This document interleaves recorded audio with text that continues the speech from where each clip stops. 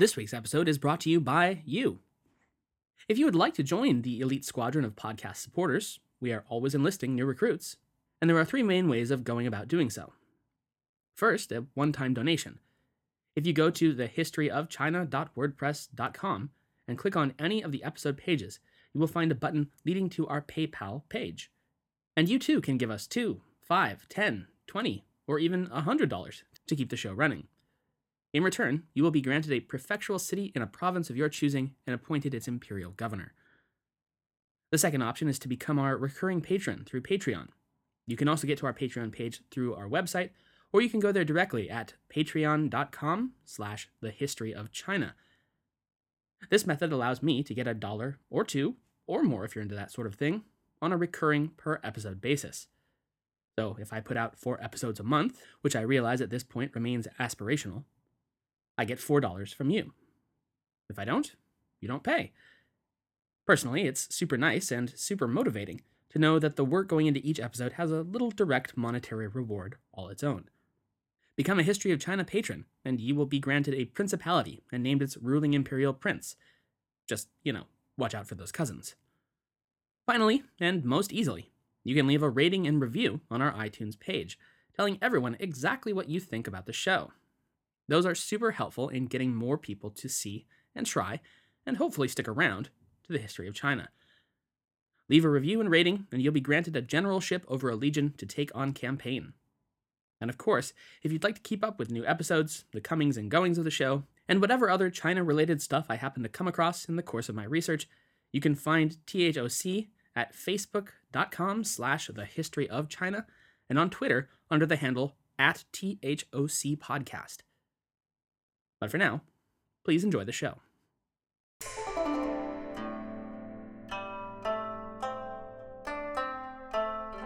Hello, and welcome to the History of China.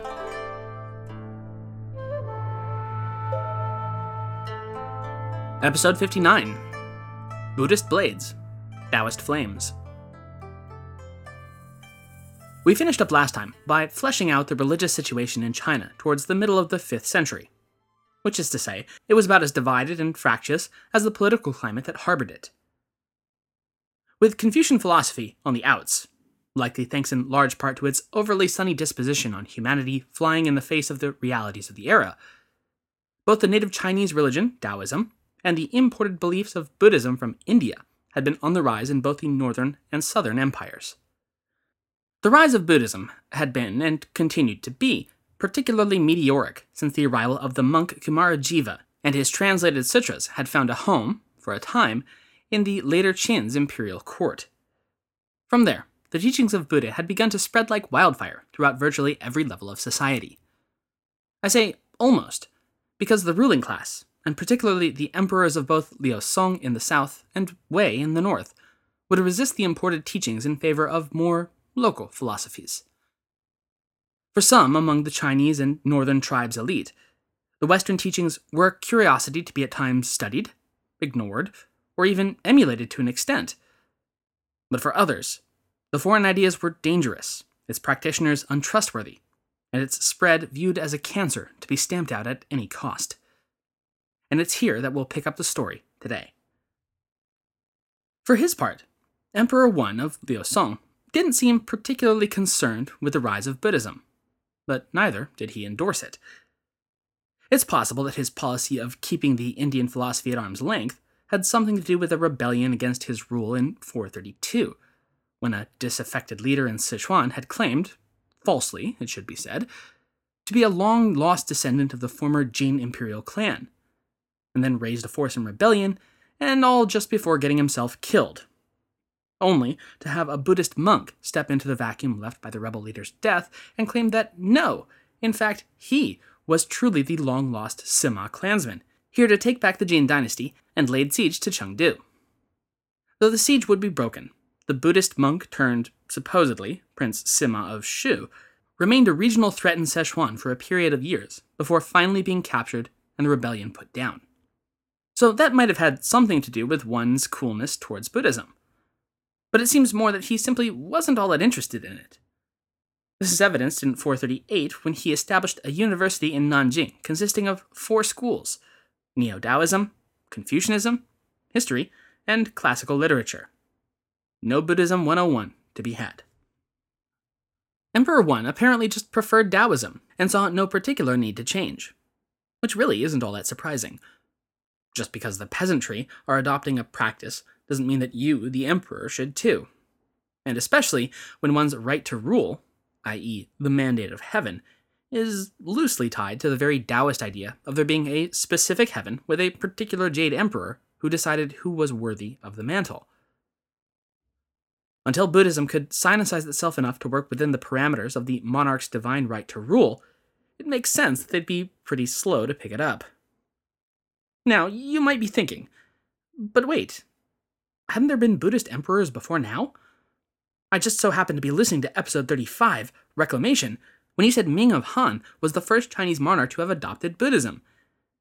Indeed I did, and indeed he was. But his rationale for having done so is telling when trying to figure out why so many others after him hadn't followed suit. From the late 5th century Chinese Buddhist classic Mo Zhe Li Hou Len, or Mastermo's Treatise for the Removal of Doubts, the legendary tale of Ming's conversion goes, quote, "In olden days, Emperor Ming saw in a dream a god whose body had the brilliance of a sun, and who flew before his palace, and he rejoiced exceedingly at this. The next day he asked his officials, 'What god is this?' The scholar Fu Yi said, 'Your subject has heard, it is said that in India there is somebody who has attained the Tao, and who is called Buddha. He flies in the air. His body has the brilliance of the sun. This must be that god.'" End quote. So, of course, Ming sends envoys to the far west to find this so-called Buddha who has achieved the Tao, and in return gets gifts of several sutras and 2 prominent monks of the era. But the takeaway is that it's his understanding of Buddha's divinity, that he had achieved the Tao, that allowed him to come to terms with the foreign religion in a way that he could understand and accept. It would take a long time before that understanding would become common among the Chinese ruling elite, and would require entire new schools of thought that blended the 2 belief systems. Schools, ultimately, like Chan Buddhist thought, better known in the West by its Japanese name, Zen Buddhism, with its deep distrust of liturgy, chants, or even spoken language itself in favor of deep introspection and meditation on the divine. As taken from the opening couplet of the seminal work of Daoist thought, the Dao De Jing, 道可道非常道 命可命非常命. Meaning, the way that can be trodden is not the eternal way, just as the name that can be named is not the eternal name. But the birth of a truly Chinese-style Buddhist thought would be a trial by ordeal, and like any birthing process, a labor of pain, blood, and deep sacrifice to give life and acceptance to this new entity. And nowhere would that be more true than in the north of China. Because though one of Liu Song kept Buddhism at arm's length, he wasn't openly hostile to the idea. But his counterpart in Northern Wei, Emperor Taiwu, would wind up not nearly so tolerant to this strange, foreign religion. And it wouldn't take too terribly much for him to decide that it was little more than a disease that he needed to root out from his empire altogether. Emperor Taiwu had long been an ardent Daoist, and indeed had back in 423, as one of his first acts in office, proclaimed the founder and leader of the Way of the Northern Celestial Masters, one co-mingled, to be officially among those tianshi, those celestial masters. Co-mingled had since at least 415, during the reign of Taiwu's father, Emperor Mingyuan, been essentially shouting at any and everyone who would listen that he had been appointed by Master Lao Tzu himself the divine task of reforming Daoism on earth and bringing about its ascendancy through the precepts for the new code of hymns from the clouds for recitation. And just prior to receiving his imperial approval from Taiwu, he had declared that he had been ordered by the great-grandson of Lao Tzu, himself also an ascended celestial master, to take his new scriptures and go assist the true Lord of great peace from the north.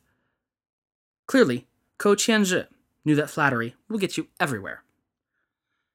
That said, Ko had spent the bulk of his life in monastic seclusion, a practice he would codify within his own northern sect. But now that he was out of his cave and within the Wei imperial palace, He at least had the good sense enough to realize that he was out of his element, and quite possibly out of his league entirely. Thus, he would turn to a follower of his, a more worldly and cunning disciple than himself, a man named Cui Hao. Master Ko asked of his disciple Sui, quote, "I was living in seclusion and practicing the way, not involved in world affairs, when suddenly I received divine instructions to go assist the true Lord of Peace and perpetuate the way of rule that had been cut off for 1,000 years. But I am not well versed in such ancient matters, and feel quite ignorant in the face of this task. Would you kindly write about the past ages and provide an encapsulating commentary?" End quote. Cui Hao agreed, and wrote what amounted to 20 essays on the history of China to that point, which, gee, sounds familiar. Through those essays, he and Master Ko reached a consensus as to their political opinions of the modern age. That the ancient legal, moral, and societal precedents of the Zhou dynasty stood as the pinnacle of civilization and must be restored in both the 5 ranks of nobility and the movement to actively sinicize the empire and cleanse it of foreign ideas. For his part, Emperor Taiwu had begun his reign with much the same religious policy as his father and grandfather: toleration for a wide swath of religions, and parallel support for Daoism, Confucianism, and, yes, even the relatively new addition, Buddhism. In fact, by some accounts, he may have initially actually preferred Buddhist rituals to those of Daoism. Historian Li Gang writes, quote, "He would, for example, invite eminent monks in order to discuss with them. On the 8th day of the 4th month, he used to mount the Buddha images on carriages and march them through the wide streets. The emperor would go personally to the gate tower to watch, and from there scatter flowers to show his reverence. In the year 425, Emperor Taiwu ordered the performance of Buddhist rites for the celebration of his own birthday, and in the year 428, the emperor decreed that these rites be executed on his birthday in Buddhist temples all over the country." End quote. Over time, however, he seems to have been suitably taken in by Master Ko and Cui Hao's brand of Daoism, and his eventual imperial sanction had the dual effect of instating Daoism as the official state religion, and with Master Ko as the way of Northern Celestial Masters' absolute spiritual ruler. For comparison, one might view him as akin to the Roman Catholic Pope, the prime vicar of, and ultimate conduit to, the divine. This promotion was due in no small part to the machinations of Master Ko's most influential lobbyist, Cui Hao, who, on his behalf, had successfully lobbied the Wei Emperor to officially endorse his title, grant his sect permission to proselytize throughout Wei, and granting the Church, for lack of a better word, of the Northern Heavenly Masters a huge stipend with which to expand itself. And eventually, Cui Hao would land the prestigious position of Prime Minister of Northern Wei, where he could further convince the emperor of the dangers Buddhist thought presented to his empire and the very idea of Chinese culture. It might sound strange or perhaps ludicrous to have the emperor of Northern Wei, himself a member of the Xianbei tribes, whom the ethnic Han Chinese of Liaosong would have dismissed as an uncivilized brute on sheer principle, as some staunch defender of Chineseness. But it's important to remember that the 5 tribes had by this point been living in and alongside Chinese civilization for more than a century at this point. They had very consciously been sinicizing themselves and their traditions since their victory over the Western Jin dynasty, taking on their customs, language, and beliefs, and let's not forget, occupied the most densely populated and ancient cultural centers of China at this point, including the entire Yellow River Valley, Chang'an, Luoyang, Yin City. Just about every important imperial capital was under their control. In short, the peoples who had once been the mounted terrors of the northern steppes had become very Chinese indeed, and proudly so. One might compare them to the Germanic peoples who came to live under Roman rule, and eventually adopt Roman customs, language, and ultimately even Roman citizenship. It ought to be pointed out that Cui Hao was, while undoubtedly a fierce proponent of Daoism and the Celestial Masters, equally an outspoken enemy of Buddhism, which he repeatedly and fiercely viewed as a barbarian religion. He showed in no uncertain terms what he thought ought to happen to the Buddhists in what would ultimately wind up as an official imperial edict he personally drafted in 446, proclaiming, quote, "We have received the heavenly line, and it has chanced amid the evils of exhausted fortune. We desire to remove the false, establish the true, and restore the rule of Fu Xi and Shen Nong, which I should say are respectively the traditional creator of humanity and the progenitor of the Han people, both of which were discussed in much more detail back in episode 1. Continuing the quote, though, "We will completely shake off the barbarian gods and annihilate their vestiges, and thereby, we hope, have no occasion to beg forgiveness of the clan of Feng. If, from now on, there be any who dare serve the barbarian gods, or make images or statues of them in clay or bronze, they shall be executed, with their whole households. Let the officials proclaim to the generals of garrisons and the governors that all Buddhist reliquaries, images, and barbarian scriptures are to be completely destroyed and burnt, and that the Shramanas, without distinction to youth or age, are all to be buried alive." End quote. And I should point out that the word Shramana literally means seekers, but in this case means Buddhist monk. In a vacuum, without the intervening details, it seems quite the extraordinary jump from simply being a Daoist to signing off on the extermination of all Buddhists. And earlier historians have often attributed this to a single specific event, the Gai Wu Rebellion of 445-446, that caused Tai Wu to write off the entirety of Buddhism and its followers as dangerous and requiring cleansing.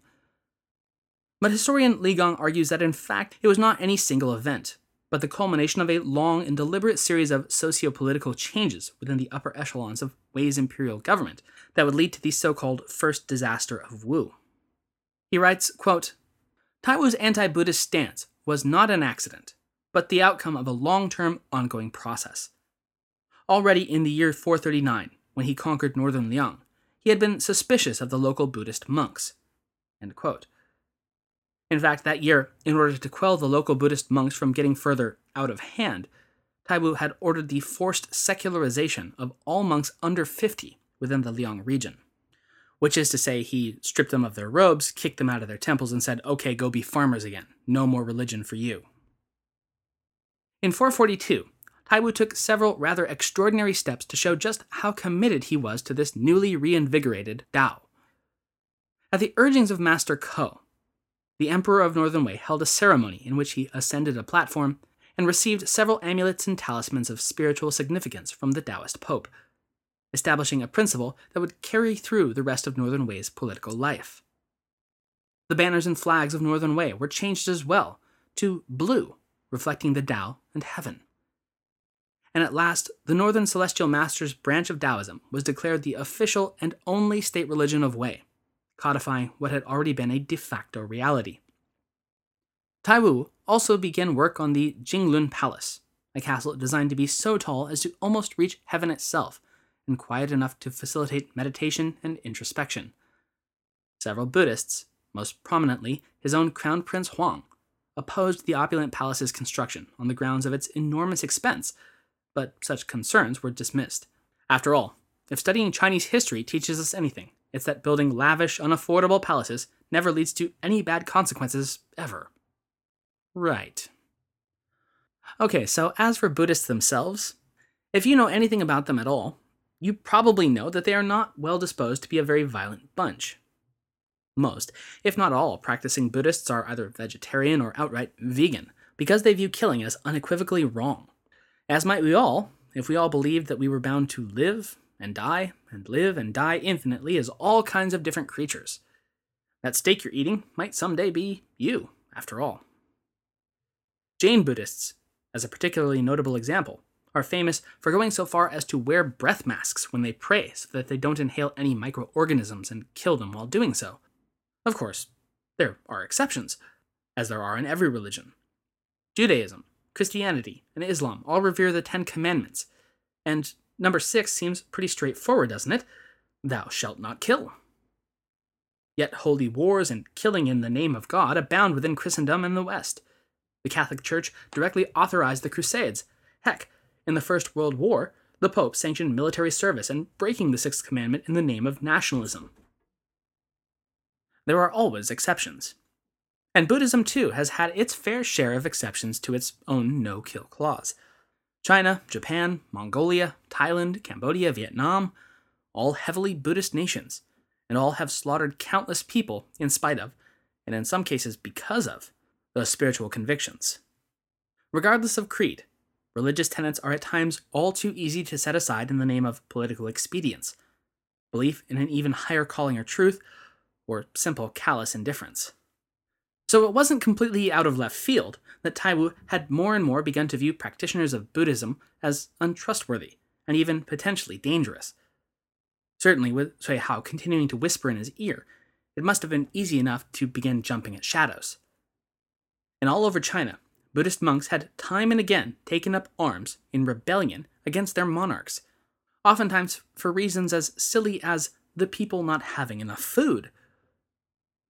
The final straw against Buddhism in Northern Wei, however, would come in late 445, when a rebellion broke out in and around Xing City, in what is today Yan'an, Shanxi.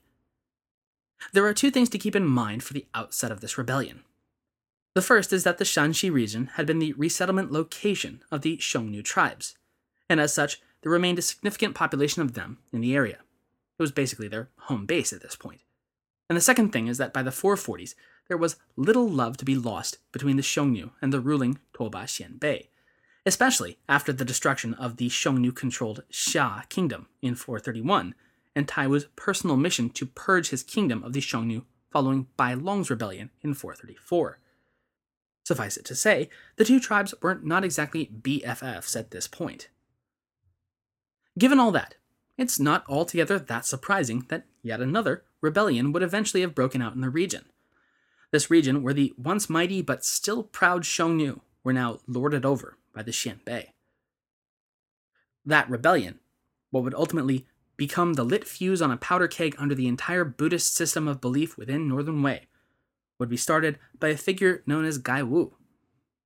And it's interesting because for someone as historically important as he is to this era, we seem to know almost nothing about him. I mean, I've already given you just about all the information that seems to exist on the guy. He was Xiongnu. He was from Shanxi. He started a rebellion. Pretty much that's the end. If you happen to know of a more complete biography, please drop me a line and let me know. Because I already know that for me personally, this is going to be a little mind virus in my head unless I can get a more complete picture of the man who would ignite, or at the very least serve as a pretext for igniting, the fuse underneath Northern Chinese Buddhism in the 5th century. Gai Wu was joined not only by his fellow Xiongnu clansmen, but by large numbers of the remaining Han population surrounding Chang'an, who were as unhappy with the Xianbei being in charge as the Xiongnu, an enemy of my enemy kind of situation if ever there was one. Local attempts to stamp out Gai's rebellion foundered as more and more of the populace rallied to his cause, and by late 445 or early 446, he had claimed the title of the Prince of Tiantai. This blatant effrontery to his imperial authority, of course, drew the attention of Emperor Taiwu. And in early spring 446, he mobilized his imperial army against the rebel faction. As with virtually every other small, local peasant rebellion of the era, once the imperial army got involved, Gai Wu's revolt was crushed, and it seems easily so. After all, it couldn't have possibly given the imperial army much trouble to put down if it was over in less than a year, and its insurrection's leader is typically mentioned only as a footnote. Gai's lieutenant was defeated in short order, and the rebel leader himself forced to flee into the mountains and abandon the cities he had claimed. Emperor Taiwu personally led his army, and they entered the ancient capital city of Chang'an. Now, it's not entirely clear whether or not Chang'an had declared itself in rebellion along with Gai Wu's main force, but it is clear that Taiwu had his suspicions at the very least. He ordered the city searched for signs that the population might be a part of, or thinking of joining, the rebel leader, and what was turned up seemed to affirm his darkest fears. Within one of Chang'an's Buddhist monasteries, Wei soldiers uncovered a hidden cache of weapons, reportedly stacks of bows, arrows, spears, and shields. From a historical vantage point, there remains considerable debate about whether these weapons were indeed meant for Gai Wu and his rebels, or possibly for some other unrelated purpose. It certainly wouldn't have been the first time monks may have needed to take up arms after all. But for Emperor Taiwu, there was no doubt. This weapon cache was clear, undeniable evidence that the followers of Buddhism had turned their back on his rule and pledged themselves against him with arms. Historian Li Gong writes, quote, "Further investigation revealed wine-making implements and clandestine rooms in which, with the daughters of noble families, they had practiced debauchery. End quote. The monks of Chang'an were clearly not only in rebellion against him, but against the very order of heaven itself, and even their own professed faith. He ordered the lot of them exterminated at once, along with the destruction of all Buddhist images within the city, and imperial confiscation of all Buddhist property. A second proclamation demanded that all monks currently being sheltered by private individuals be given up to the government by a specified date, and that, quote, if anyone harbors them, their whole family will be executed. End quote. Emperor Taiwu had reached the very edge of a moral event horizon, which is a point that once crossed, there's no going back. Killing the possibly rebellious monks of a single city was one thing. One might even argue it justifiable. But it would be here, as Taiwu teetered between harsh justice and wanton brutality, that Prime Minister Cui Hao would push him over the edge. Cui told the emperor something to the effect of, yes, the monks of Chang'an were in rebellion and deserved to die, but they're just a symptom of the larger problem, that foreign barbarian religion as a whole.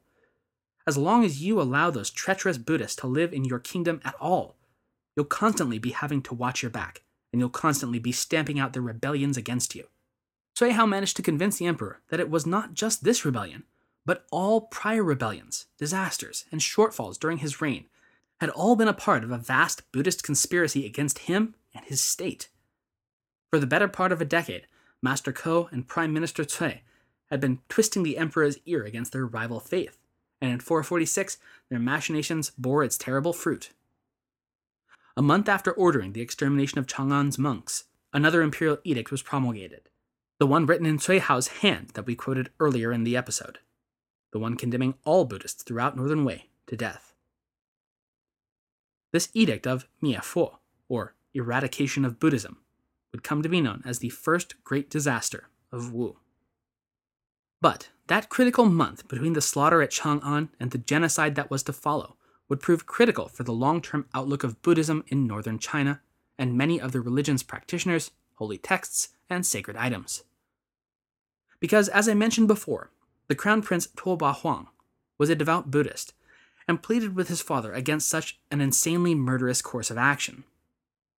2 or 3 times he would gain an audience with his father and attempt to make him change his mind, but was time and again brushed aside by his father's wrath and his prime minister's cunning.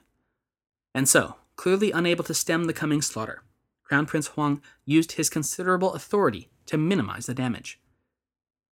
Using the partial control he had over the machinery of government, which had been transferred to him piecemeal over the course of the previous decade, he was able to delay the promulgation of the genocidal edict, while at the same time leaking its details to the public at large. Doom was coming for the Buddhists, and all those who value their lives, their icons, and their sutras would do well to be far, far away when that storm hit Northern Wei. The Book of Wei tells of the outcome of the Crown Prince's effort to spare what he could of northern China's Buddhists. Quote, of the gold, silver, treasure, and images, much could be concealed. But buildings and reliquaries, wherever the proclamation reached, were completely destroyed. End quote. Though there were more than a few monks caught and killed following the implementation of the law, the Crown Prince's efforts to delay and warn them ahead of time meant that the majority of Wei's Buddhist monks were able to escape the carnage and wait out this prohibition on their faith. Taiwu and Cui Hao's campaign to eradicate Buddhism in Wei was certainly every bit the disaster it was named to be. But thanks to the efforts of Taiwu's own son and heir, it was not the total extermination Cui had so fervently desired. And indeed, thanks to the leaking of the edict prior to its implementation, Buddhism was poised to spring back into Northern Wei rapidly, following a change in its imperial leadership and the repeal of its anti-Buddhist laws. The first piece of the Daoist triumvirate to topple would be the Northern Celestial Master himself, Ko Qianzhi, who had made it to the year 448 and the age of 83 before finally joining his fellow Celestial Masters in heaven, in what appeared to be, surprisingly enough, a natural death. The second member to fall would be considerably more mysterious in the circumstances of his death, and remains to this day something of a historical question mark: Prime Minister Cui Hao. Cui had become one of, if not the, most trusted and honored servants of the Northern Wei emperor. And so it was quite surprising when Taiwu ordered his execution in 450, along with his entire clan. The official version of Cui Hao's fall from grace is that he, along with another court official named Gao Yun, had carved a series of 3 stone tablets detailing the history of the Toba imperial family, and then had them erected outside Ping City, next to the altars of heaven. But the histories detailed on the tablets apparently had not been sanctioned by the ruling clan, and many sordid details of their past that could be potentially seen as damaging or defaming to their rule and the state of Wei itself. It would not do, for instance, to reveal that Emperor Daowu had turned traitor against his own father and sold him out to former Qin. Yeah, that's not something you want on a giant stone tablet outside your cities. As such, both Gao and Cui were arrested and faced death. But at the insistence of Crown Prince Huang, Gao Yun would be spared, while Cui Hao would receive his ultimate penalty. But for many historians, that explanation seems thin. Like there must be more to it than that. Surely Cui, a master player of court politics, wouldn't have been so stupid as to make such a literally colossal mistake like that. And so speculation has swirled around his death ever since. One such theory is that he was the victim of a Buddhist plot. Another posits that he was found to be plotting a coup alongside Han citizens. But one of the more prominent and believable theories, as put forth by the 20th century Taiwanese historian Guo Dingsheng via his pen name Bo Yang, revolves around a far more personal vendetta, the relationship between Cui Hao and the crown prince himself. After all, the two were not likely to have ever been great friends. Prince Huang was an ardent Buddhist, while Cui Hao had done everything in his power to exterminate the religion from Wei entirely, only to be stymied by the crown prince's own efforts against him. Surely, theirs was an acrimonious relationship. That hostility seems to have boiled over in 450, when Cui Hao recommended, rather adamantly it seems, that a large number of his personal friends and clients, most of whom were quite young, be elevated to the relatively high rank of prefectural governor. The crown prince opposed this sort of upjumping, and instead recommended to his father that, however talented these men might be, it was still far more prudent to give them lower positions first and then promote them over time. The governorships should clearly go to more experienced, tested officials before these greenhorns. But Cui insisted, and in the end got his way. The governorships would go to his candidates, prompting commentary from his fellow minister, Gao Yun, quote, "It will be difficult for Cui to avoid disaster. How can he afford to oppose those more powerful than he, merely to satisfy his own desires?" End quote. And indeed, once the whole tablet incident played out, it would be the crown prince who saved Gao, but remained notably silent as Cui Hao's own death sentence was proclaimed.